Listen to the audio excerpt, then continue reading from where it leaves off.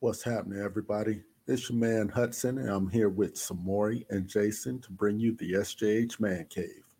Now sit back and enjoy the show, y'all. Look here, look, I'm gonna just talk because normally I'd ask how you guys doing, but again, I don't care. I got a heavy heart today. I got a heavy heart. It's been a tough day, and I suspect that it's the same thing around the country. I guess some people are happy. Those MAGA folks, those conservatives. I hear they're in chat rooms going crazy about this whole thing. But Rittenhouse, he's been found not guilty on all charges. All charges. That heck of a thing for me. I expected it. Yes, I did. But it still hit pretty hard. I mean, Samori, what did you think about it?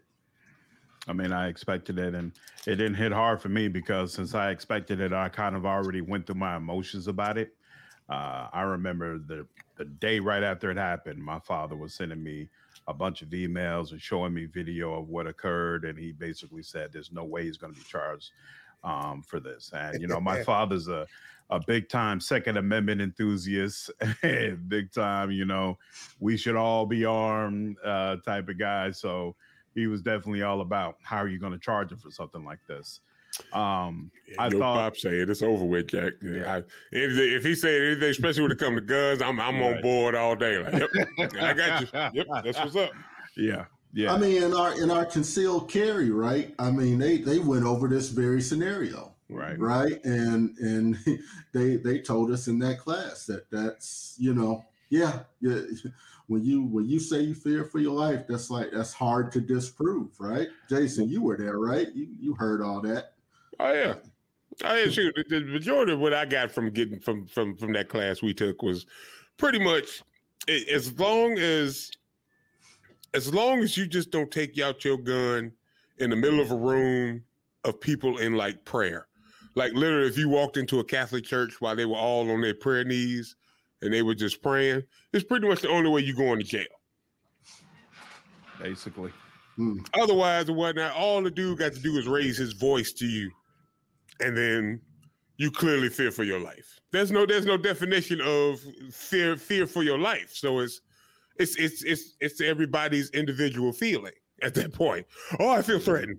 Bang. You know what I'm saying? So unless you're black. Oh, yeah, well, yeah. I mean, what I found surprising, what did catch me off guard, and maybe it shouldn't have, maybe if I had looked into this more, I would have already expected it. But when they waived off the charge of him being underage and in possession of a deadly weapon, I don't understand what's the reasoning to say that there's no basis for that charge. He was clearly underage. He was out of state in a place that he did not live.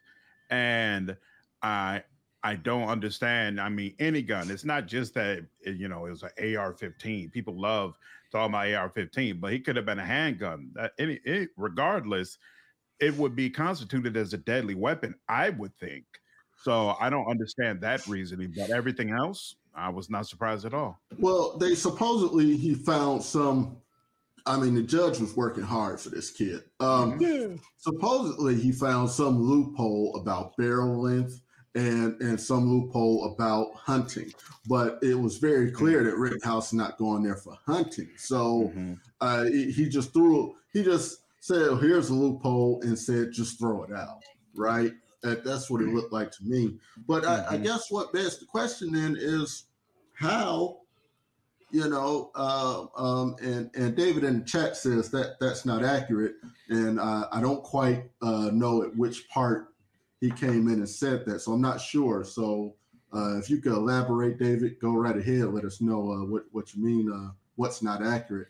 But, what it begs the question for me is how does the prosecution get a conviction in this? Like what did they expect? How do they even begin to try to what a lot of people look at and say it looks like self-defense to me when you look at the seconds leading up to him firing the gun, how do you even begin to get a conviction?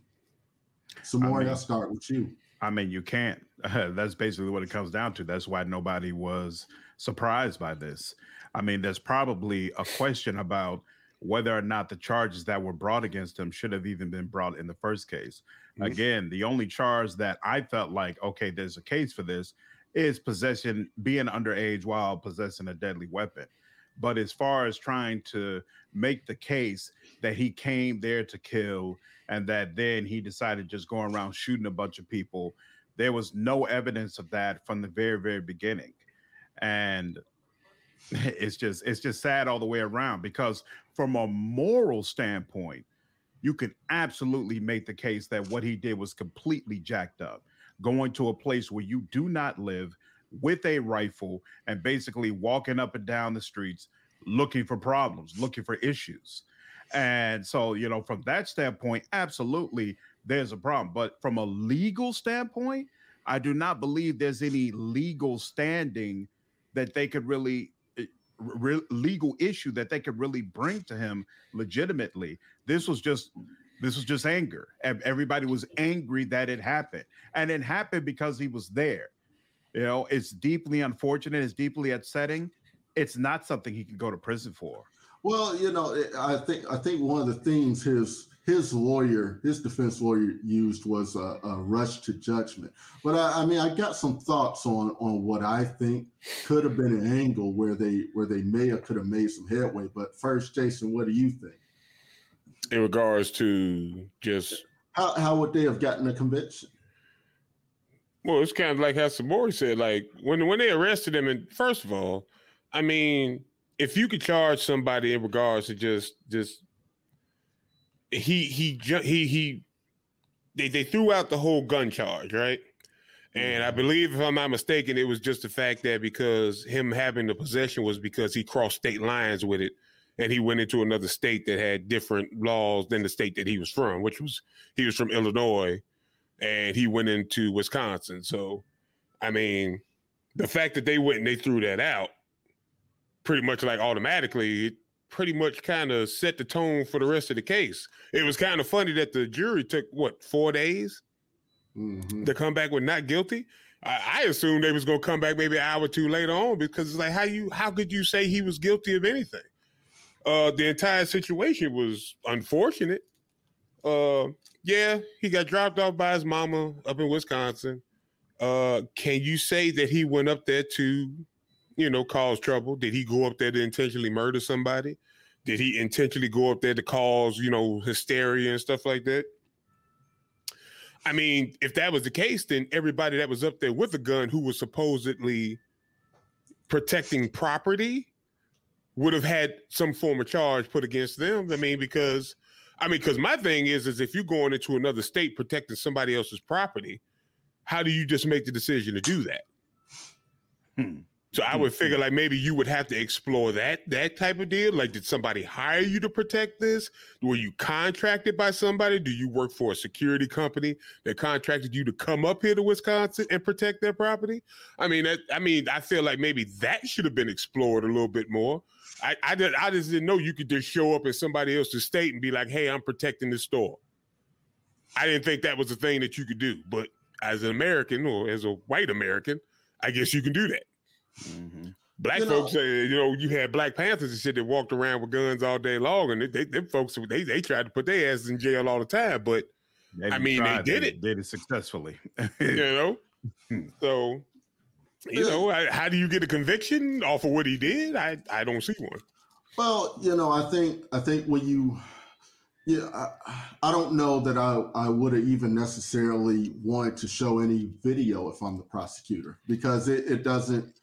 Like, the video to me doesn't really help anything that they were trying to do. Because if I'm a juror and I'm looking at that video and I'm thinking to myself, I would have shot too. Especially when I was 17, I got a gun in my hand, somebody coming with a skateboard, I'm shooting. I'm not thinking about how deadly a skateboard is or whatever the case, or the got fist or whatever. Not thinking about any of that. Right. And so you have to somehow convince them, like to me, my angle would have been solely what did you come for? And I would have had to have asked, because there were claims that he came to provide security, help put out fires, help with first aid. So, my questions would have been centered around, okay, how many people did you give first aid to? At the point that you shot 3 people, how many bandages did you have on you? How many first aid kits did you have on you? How many, did you have anything that would have helped to patch that person's wound after you shot him? I mean, if we're talking about putting out fires, did you have a fire extinguisher on you? Did you have anything on you to do any of that? What store were you protecting at the time? All these questions I would ask, like, you didn't seem like you were in front of any store when you shot to at least 2 of these people. So I would have had to try to hit those angles much harder. So I think that angle would have been much better than what the prosecutor did, because I strongly agree with you. The video is very, very convincing from a self-defense standpoint, not only because considering the situation, most people would have shot, but also he shot in a very, very disciplined manner. He shot specifically the people who were attacking him. Once they were neutralized, he stopped shooting and then he walked towards the cops. So it makes trying to make a case against him very, very difficult. I don't believe that the angle you're talking about would have actually would have worked, because he didn't come while his mother was the one who dropped him off. He came there with a whole organization. It wasn't like he was there by himself. It was a whole organization who were basically saying, we're coming here to help protect the businesses and stop the rioting. So basically, you're trying to question the motives of an entire organization. And then he, as a 17-year-old kid, can easily say, well, no matter what they were here for, I came here to help. And so I feel like it would be very, very difficult to get anything to stick saying that, no, you came here for the opportunity to kill. Just from the very beginning, this case was handled poorly. And again, I think it speaks volumes that the vast majority of us who heard this news are not surprised by it at all. Nobody was expecting him to be guilty. Nobody. Yeah, and that speaks to what Marcus just said in the chat. Yeah, no, Marcus, we're not surprised. We're not surprised at all. And in fact, it's the verdict that we all expected to happen. I honestly wasn't even paying attention to the thing. I thought it was a waste of time, quite honestly. Like, you're gonna sit here and you're gonna try and convict this white boy. And when you started hearing the judge talk, like literally, like maybe like this was dude's uncle or something like that. Yeah. You know what it reminded me of? It reminded me of that Duke lacrosse trial. Or so like an episode of SVU is like, do we really want to ruin this young man's life? He has such a future. Now, if this was a 17-year-old black kid, totally different story. It would have been a totally different thing. Well, be clear, it would have been a 17-year-old man at that point. Oh, of course. Right. So yeah, like when he came up there in his little suit and he blew out the boohoo tears and shit. Like, come on. That's what I was gonna ask. Come on. Are you really telling me this jury bought these tears? Dude, the whole time he was standing in the court, it looked like he was trying to hold back a smile. Like, did anybody else notice that? Like, it'd be like every time you saw him in the courtroom just standing behind, the table and whatnot, it looked like he was literally holding back a smile. Like he just knew. I already know where this is going, so let me try my best not to smile. And then that little cry at the end when they basically told him not guilty, and that little collapse. It's like, come on, bro. All of those theatrics were just crazy. I mean, I didn't write this down in my notes to ask, but now that I think about it, there was a lot of mention how unusual it was for them to put him on the stand, to begin with. That's quite a risky move. Even when you have what appears to be just an open and shut case here, to put a 17-year-old on the stand is quite risky. I mean, would y'all have done that? Well, I mean, that's coaching. I think like number one is like the first thing that I feel like most lawyers who are defending somebody is that, you know, you got to coach up. You know, you're dealing with a young, impressionable kid. So you got to coach him as hard as you can.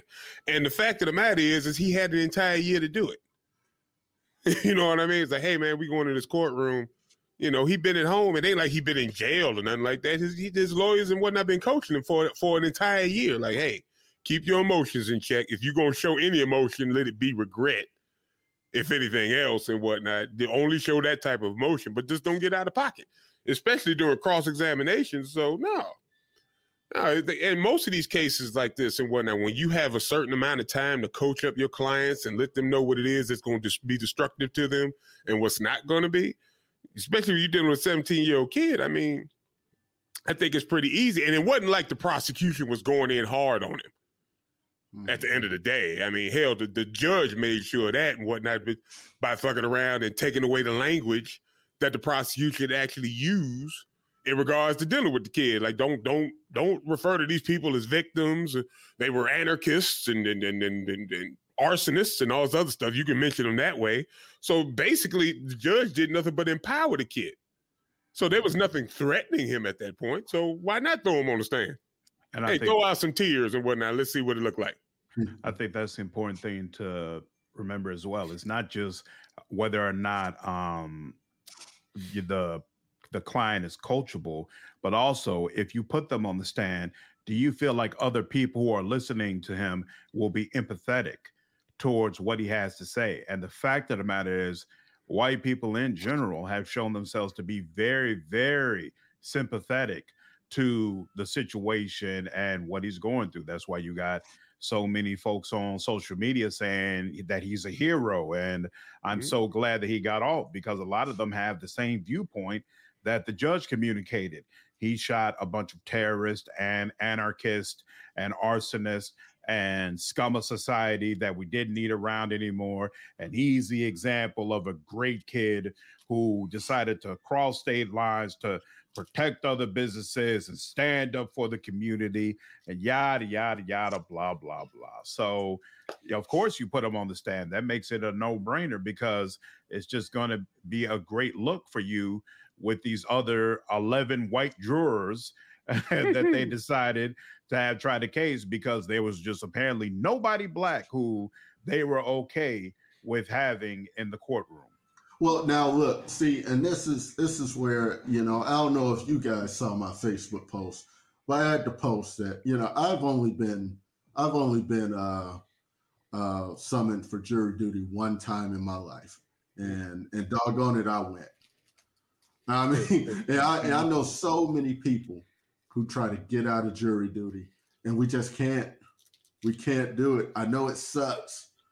But we cannot jury duty. We need to be represented in as many facets as we can. If they summon you, please go. Did you ever get called in though? I actually got put on it was just some type of weak traffic court incident kind of case. Yeah, because I just sat in the room.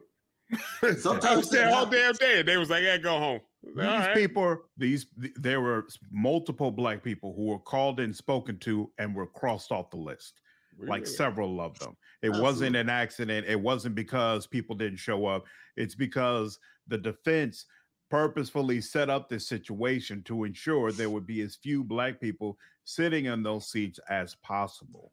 Well, supposedly, I mean, it's random, right? Supposedly, but I guess each of them get so many different ones that they can just say, no, we don't want that one, and strike them off, right? Right. So, of course, I would think that they're going to go for anyone they think has any sort of a, you know, that sort of a mindset to go. Well, the thing is, like, in jury selections, it's the prosecution and the defense are one that are picking jurors, right? My understanding is the defense was part of the problem as well.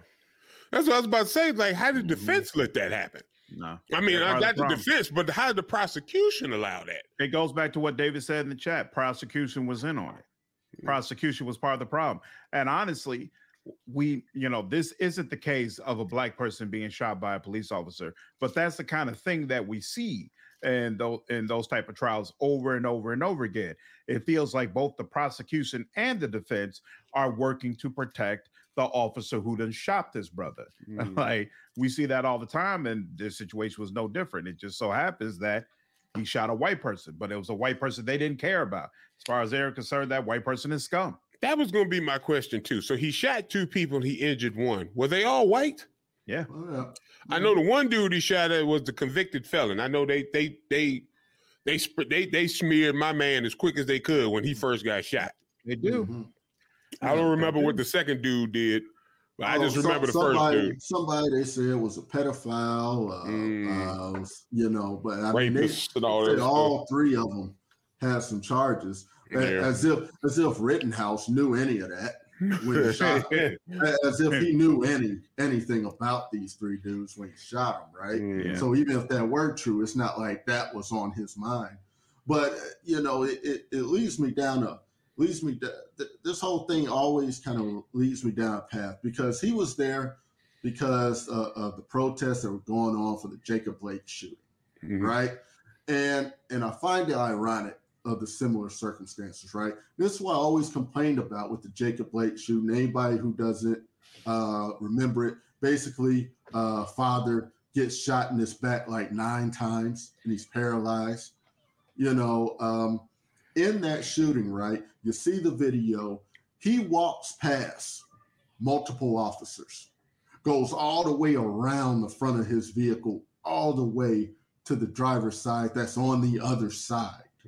Right? Opens his door, and then they shoot him. And my question's always been, if you didn't want him there, why did you let him walk past you, and you to get in there for you to now claim that you fear for your life? Right? And here we have another situation, right? 17-year-old kid goes into this thing, separates himself from his group. Right? He goes with this big group. They're not even partnered up. He's just there, somewhere in the middle of all this mess, 17-year-old kid to go there holding a gun, right? Holding a big gun, posturing all over the place, puts himself in this position, right? But of course, we can't question that in court. We cannot question these decisions that lead up to it. And it leads to something I saw somebody said, even a stupid person has the right to defend themselves, which is what it comes down to. So all the decisions you made to put yourself in that moment don't count. All that counts is the moment. And that's the big flaw in all of this, right? It's even something I used in school. And this is a pet peeve for me because I used this in school. Because when I was in school, as long as you didn't throw the first punch, you didn't get suspended. So I used that to my advantage. When I want to fight somebody, I would talk about their mama. I'd talk about anything I think would get them riled up. I just want them to swing first. That's all I wanted. That's all I wanted. Because I knew as long as that happened, right? So at what point do we as a society look at this and go, and maybe it'll never happen, right? But at what point do we say we have to start looking at these situations that led you up to this moment and place some blame there? I think, again, it would have to be a completely different situation where less people were sympathetic about the motivations. At the end of the day, large swaths of the American population look at what happened as a riot, looked at it as them burning down businesses for no reason. And therefore, when you see a situation where somebody decided to step up and do something about it, even if it ended in a violent altercation, they are not interested in holding that person accountable at all. So this is not the type of situation where you can expect people to be reasonable and balanced about things. They can't even be reasonable and balanced about why these protests are happening in the first place. I was going to say, it seems like everything is so supercharged nowadays, leading back to the whole, everything is a left and a right thing right now.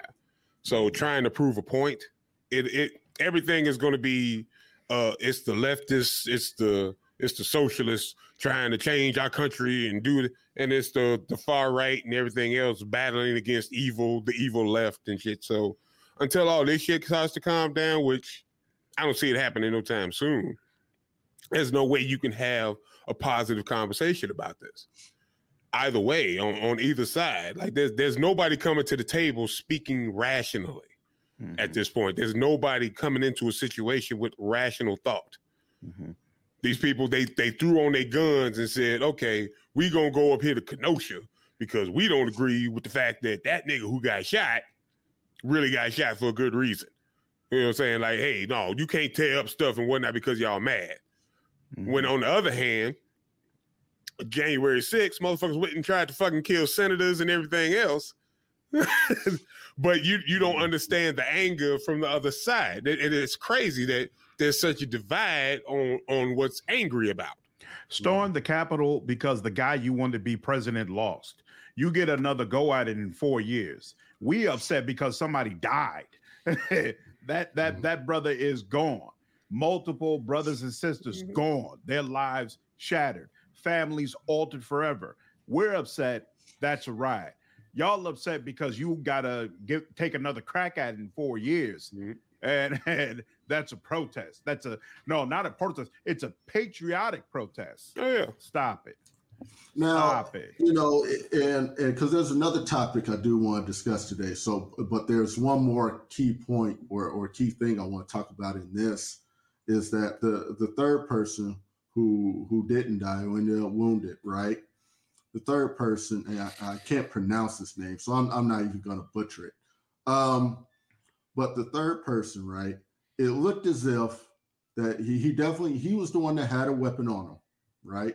But there's lots of speculation as to what he was trying to do, and a lot of people think he was just trying to show it to maybe get Rittenhouse to back down. It don't work like that, right? And that's the question, right? Now, what does this verdict do for it? Because this could have easily been mutual combatants and no charges brought against anyone.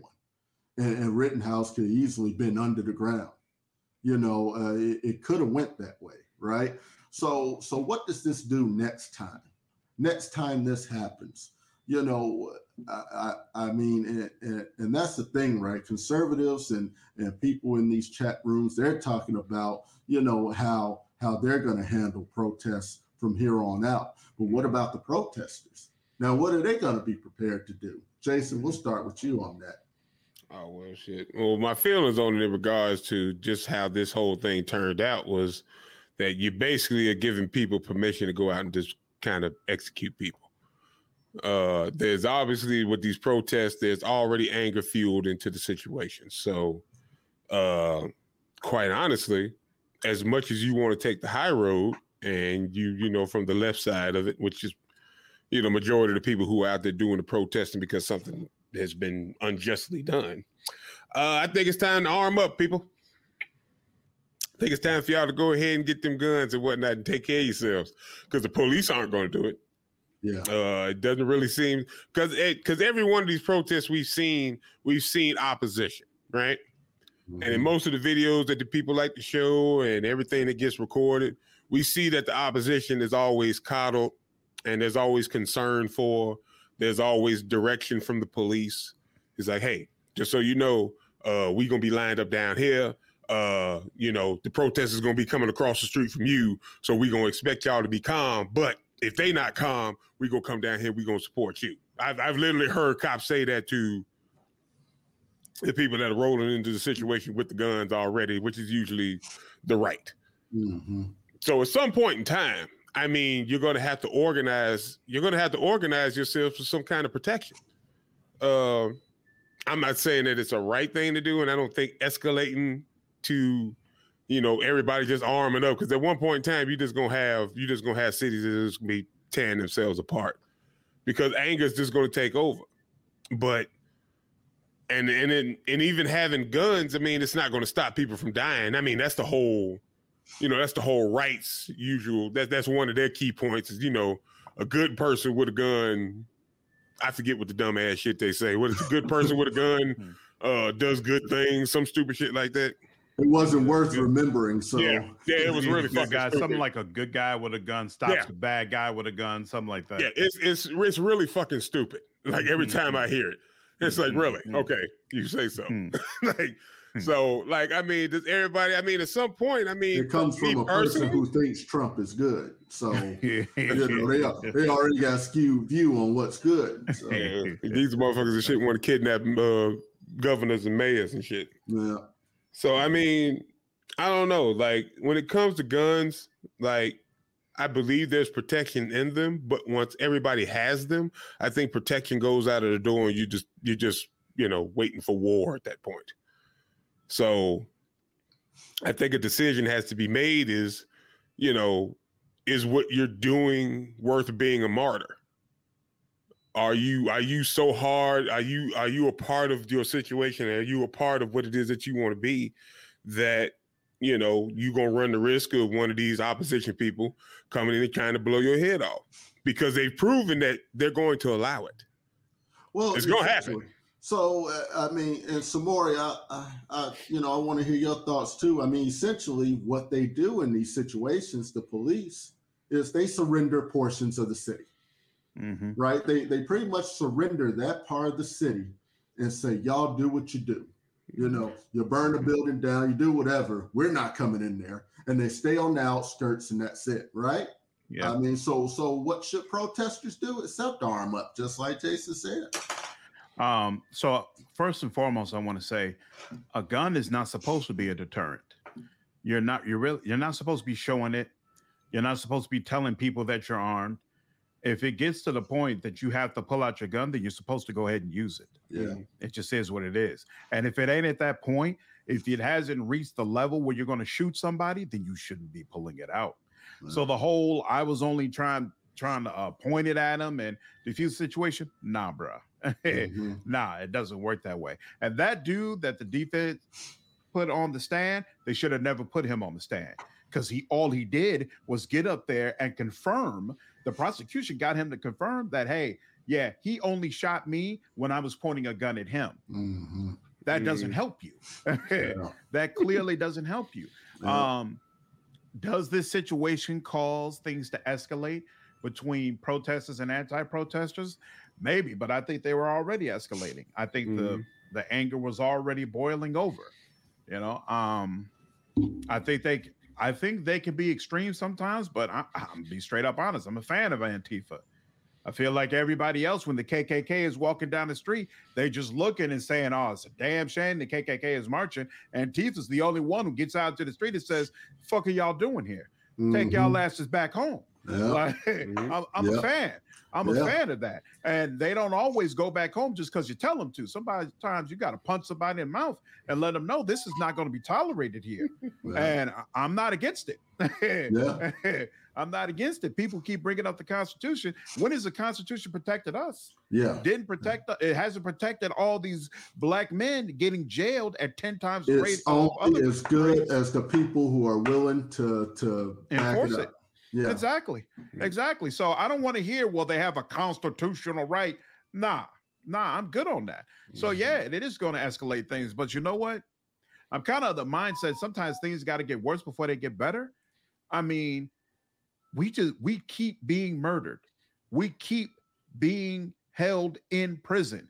Things keep getting worse. When you look at most of the major things that are impacting the Black community, and then look at where those things were during the time when King walked the streets, most of them are either the same or worse. Employment, home ownership, the imprisonment rates, the drug addiction rates, like none of this shit is better. Yeah. None of this, there's been little to no progress. So to me, the whole idea of, well, we should be trying to keep the anger down and we should keep things from escalating and we've got to take the slow route to try to bring this change. Nah, I don't see where there's any evidence that that's actually the case. By most margins, things are worse, and people feel like they're not worse because they see we have more Black millionaires. Because they see we have more Black people on TV. That has nothing to do with what's really happening on the streets. On the streets, things are the same or worse. And only we have the power to actually change that. And let's be clear, even all throughout slave times, right, there were free Black people. And some of them were very wealthy. There has always been some wealthy Black people, and some of them had slaves in this country at every time. So let's be clear, this is not the only time there's been Black millionaires. You know, so for people who keep wanting that, like this is that's some measure of how much better we're doing. Right. Okay. You know, you need to go back, look at the Tulsa race riots, you know, where you had a thriving Black community filled with plenty of wealthy people there, which meant nothing. Constitution meant nothing for them. you know, so this is not like the first time in history where you know, these claims of we're doing so great now, you know, when the same things are still happening to us.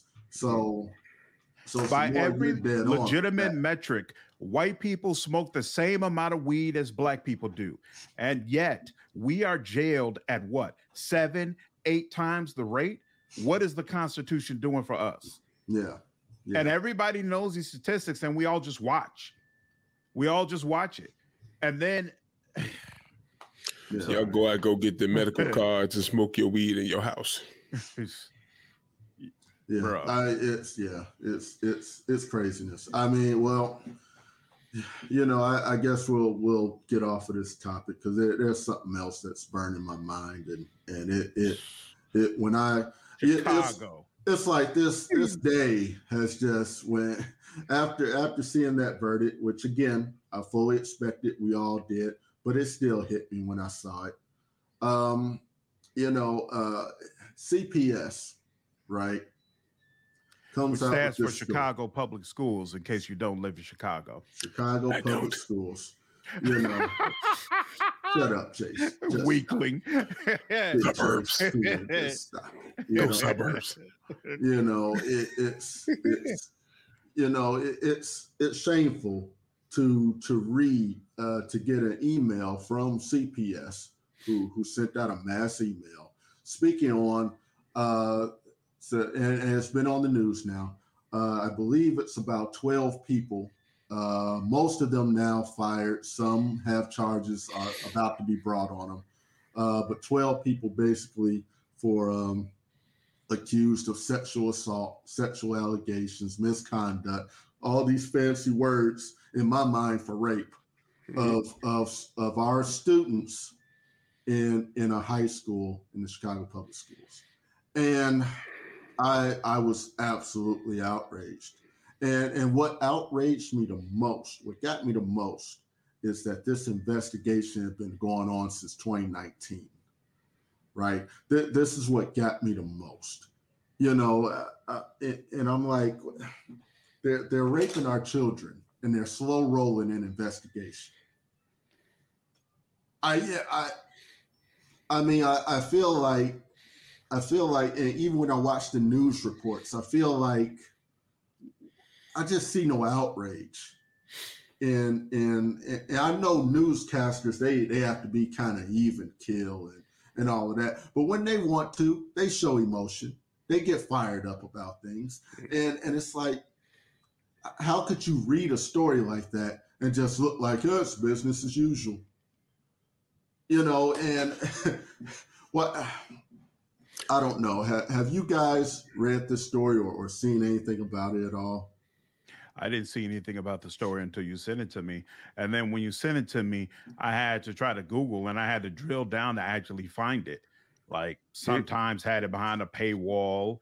And then I think there were only like 2 links that were actually related to it. And I agree with you. I'm like, you got to pay to find out about it. Yo, exactly. And I'm like, how is this not a bigger story? How is this not bigger news? But to be honest with you, as upsetting as this being investigated for 2 years is, I think it's just as big an issue that the investigator said he is limited legally with what he can charge them. Like, apparently he can't just say, okay, we need to have these guys charged with rape. There's some sort of law, Title IX, I think he called it. And he said it basically limits him on what he's able to do. I haven't looked this up yet. I don't understand what the limitation is supposed to be, but he's basically said on camera, his hands are tied. We know that these people groom students, sexually harass students, rape students while they were still in the class. And seems like he's basically saying, other than firing them, there's nothing I can do about it. Mm-hmm. I don't understand how that's possible. Mm-hmm. I don't understand how that's possible. 12 of them? Like, that's a, what do they call it? That's a RICO case. That's a whole group. Right? What do they call it? Pedophile rings? They got little rape rings. They ran a little rape ring in there. How do you not hold those people accountable? Get this, it's not just staff. There was a volunteer involved. They're bringing on a volunteer. And they said that person groomed multiple students. They bring in volunteers to do this. That's crazy. And it's like, we're still allowing this school to bring in students. I mean, there's still like, where's the transparency? That's what I'm like. And I guarantee they're going to hide behind these are children, so we have to respect their privacy. And I'm like, so privacy now is more important, of course, than their actual safety. Like, that's the thing that's more important for people nowadays, is their privacy, right? But if thank goodness that my kids aren't of high school age where I had to make a decision, and my God, that this school was on the short list to send them, because that might have been some useful information. It's like, hey, we kind of got an investigation going into a bunch of our staff possibly sexually molesting and raping our students. Is that a deal breaker for you? Well, thank you, sir. Yes, that is a deal breaker for me. Thank you for letting me know. We'll just move on to the next one. David brings up a great point in the chat, that it seems like with the media we have today, they only get fired up when there's an opportunity to divide. If there's a left-right angle, they're all over it, and they're putting it all over the TV and let you know, if you're a progressive, you should be upset. And if you're a Republican, you should be upset just on the other side of the aisle. But when it comes to things that don't have a political angle, it seems like we can't get nearly the level of enthusiasm. But Chris's point is actually really, really great. He says the Catholic school has been doing this for years.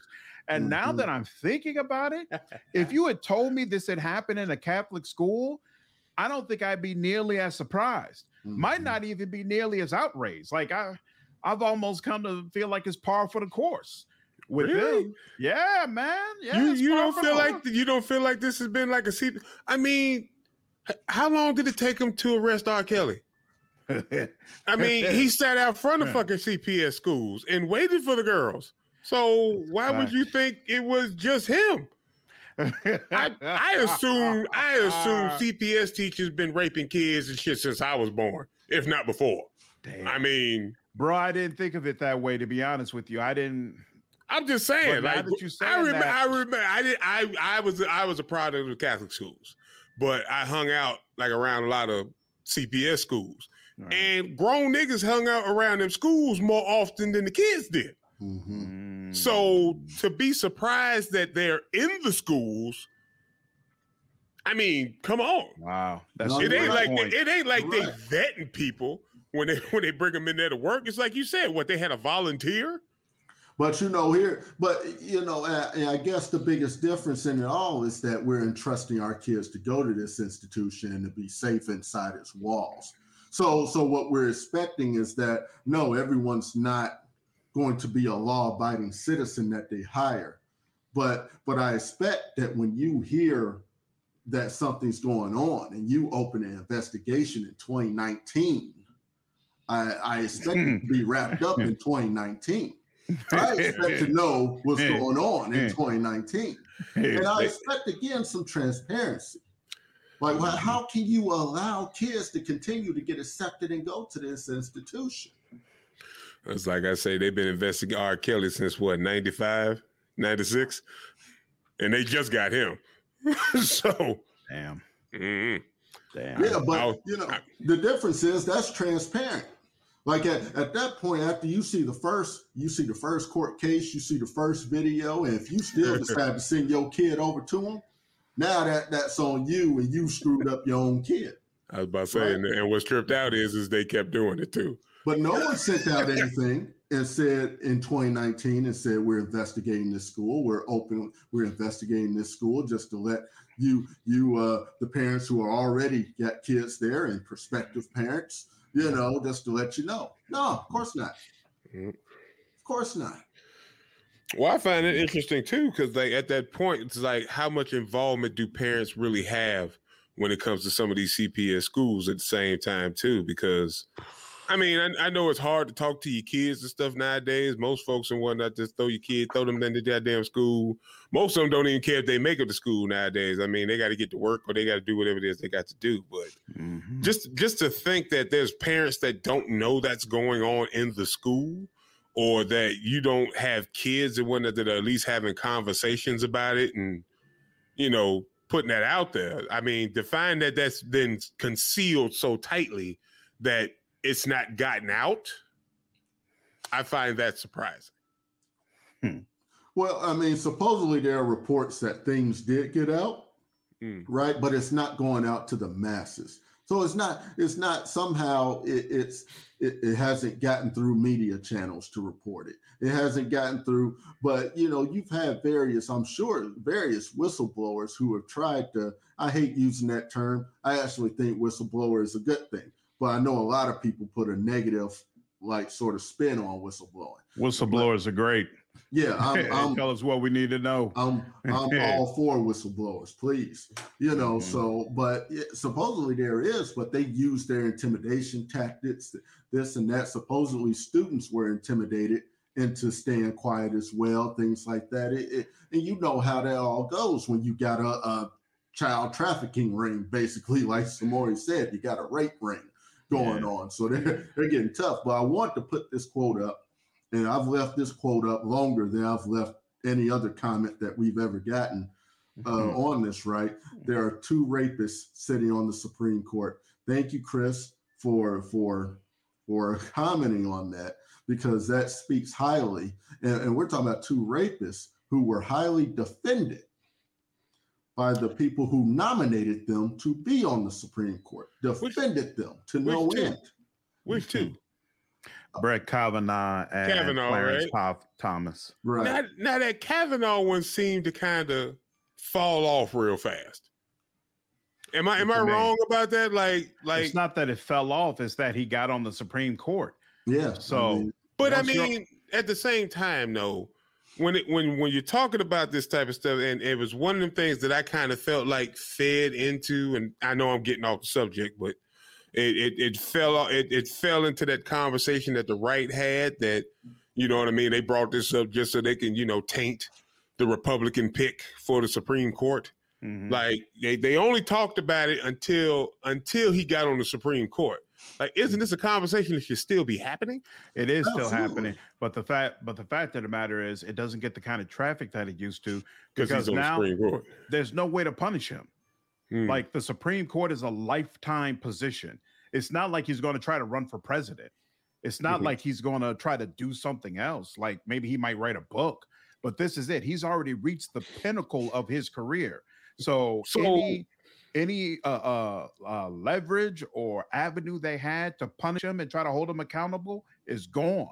And let's be clear, it was only brought up just to keep him off of the bench. And when the Democrats are not free of this rape culture. Biden was accused of rape during his run for presidency, and the Democrats wrote that woman off completely, slandered her a bunch. They did the exact same thing Republicans do.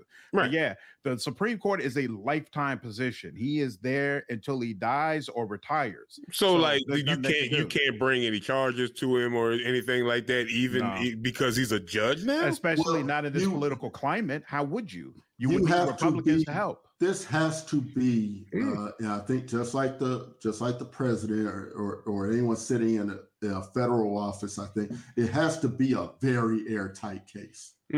Like there can't be. You almost have to have a judge find him guilty before you can even bring the charge. It's almost what it is. That case has to be so tight. Yeah, I don't even know if there is a mechanism to remove a Supreme Court judge. And it can only be certain things. It can only be certain things that you could charge them with while they're sitting. So I don't even know if rape counts. So they can. So like literally sitting on the Supreme Court, pretty much. Right. You're secure from law. Basically. A Supreme Court justice can only be removed from office by impeachment. No shit. Yep. Oh wow. Yeah. So he's locked in there. So he in there. So it don't even matter if he decided to start doing shit as a Supreme Court judge. He can't touch it. That's why it's all dead. That's why it's all dead. Wow. Well, just like they impeached Clinton for that indiscretion, right? So they could in theory impeach. They could decide to impeach him for it if they want it, but obviously they're not going to. Right? It's very clear they're not going to, because just like you said, it just fell off right after it happened, right? That's very interesting. Yeah, I thought that was odd, like how quiet that got after that. But that's the reason why I didn't know that. But going back to the school situation, one of the other things the inspector mentioned was that he feels like the laws also need to change regarding how people who enable abusers are treated as well.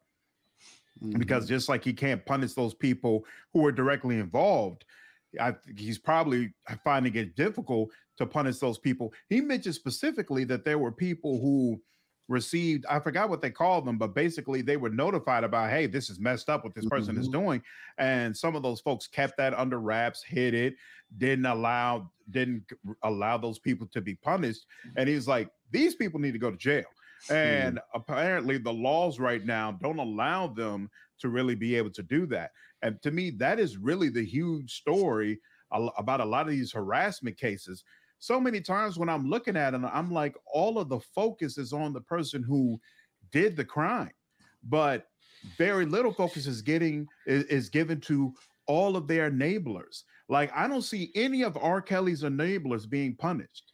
I don't see any of that movie producer who kicked a lot of this stuff off. He had what was that boy name? I know you're talking about that. He had enablers who would bring these girls up to the hotel rooms, he had he intended to rape them, knowing exactly what was going to happen to these women. None of those people went to jail. And and I feel like part of the problem too is all the media attention is on this man who's doing terrible things, who a lot of times has female assistants. Yeah, Harvey Weinstein. Exactly. Harvey Weinstein. He had female assistants who were walking these women up the stairs knowing they were going to be raped. And then when you ask the question, well, why aren't these people being punished as well? You get, oh, well, they were under his spell, or, their jobs were at risk. And I'm like, what the fuck are you talking about? These are adults. These are adults. They ain't little kids. Don't tell me about how could they have done anything different? Come on, man. Hey, man, you talking about Hollywood, and you talking about Harvey Weinstein, man. You know how hard it is to get your foot in the door? Sometimes you got to bring some booty to the table. Well, here's the thing. Like, Harvey Weinstein is probably paying more to his enablers than R. Kelly's paying to his. Oh, so that's so even if you make that case that those people make that case that they had too much to lose. Right. What R. Kelly's enablers have to lose on that? What were they? What did the CPS administrators have to lose? Exactly. But to bring, I will round out Chris's, what I think was Chris's overall point in bringing up the two rapists sitting on the Supreme Court, was that this is just a top-down problem throughout this whole country, right? This rape culture that's going on,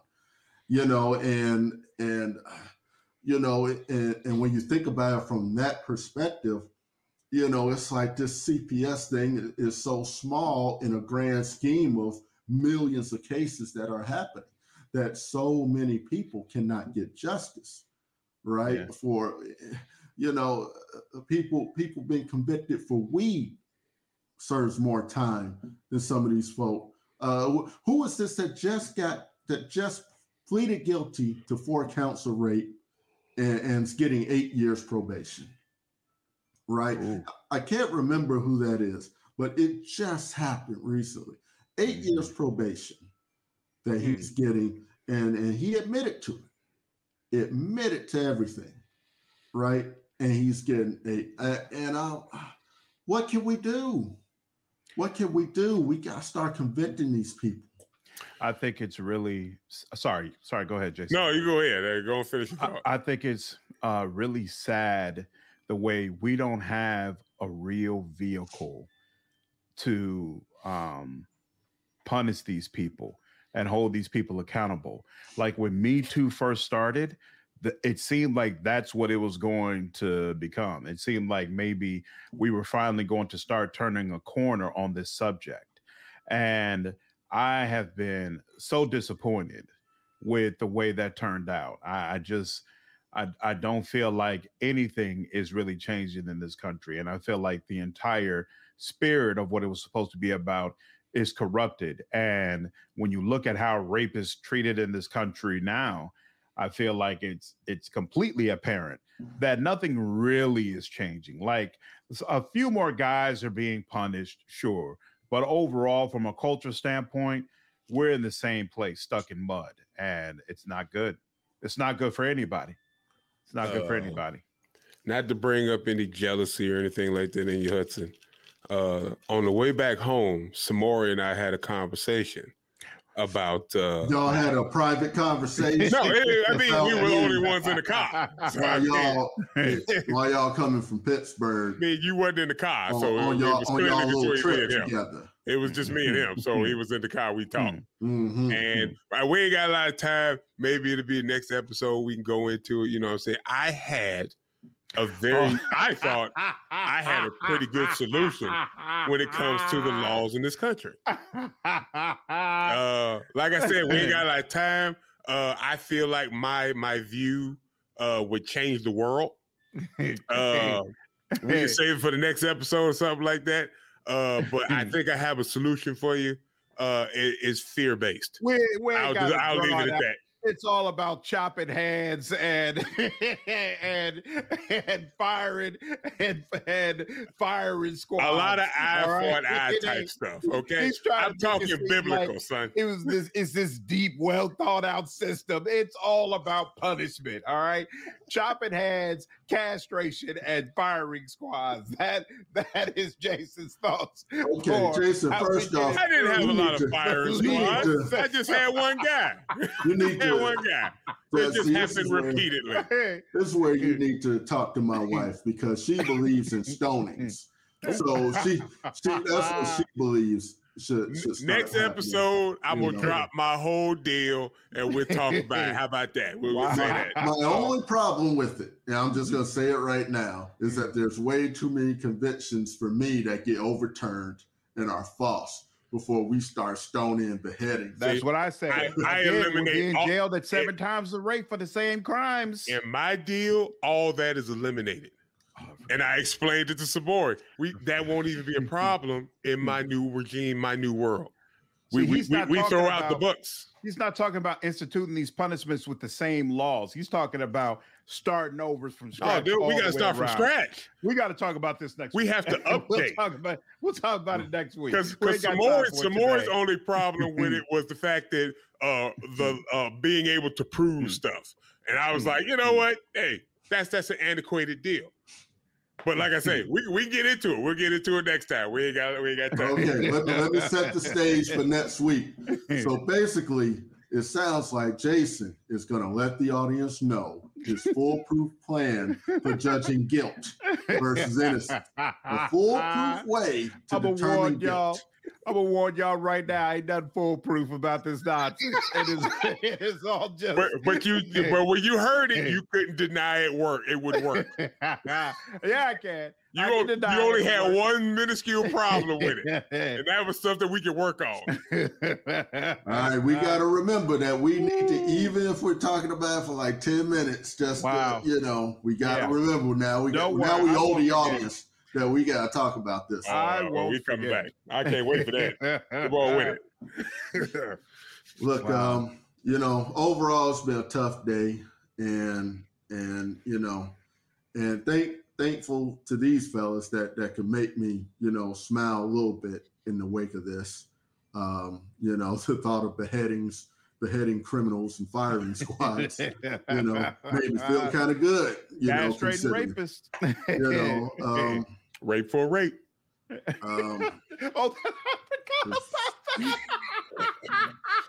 I think we need to save this for next week. Now I'm really intrigued. Wow.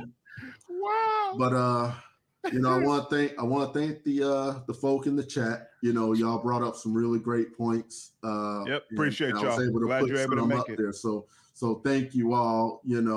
Latrice, always good to see you. Thank you for coming in.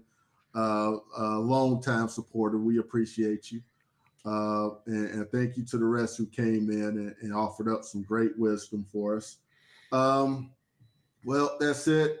Go home, hold your loved ones. I know I am. It was a rough day for me. It's a rough day for the country, I think.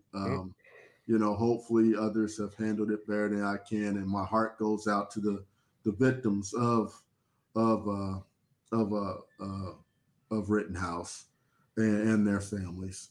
I don't think justice was served, even though I'm not surprised with the verdict. And I do believe the verdict, aligns with the laws the way they're written. I still think it's a clear miscarriage of justice. Another example of the law doesn't necessarily equal justice. But I'm going to say, on that note, I want to say thank you, Samori and Jason, for coming in. You guys are always appreciated. Thank you so much. And I guess it's till next week, and we see Jason's Bitmaster plan. Yeah. All right. We'll have some fun with that one, Jack. I can't believe you brought this up all there. It's gonna be a fun day. It's gonna be a fun episode. I swear it is. All right, y'all. Thanks for stopping in. We'll see y'all next week. Take care. Peace.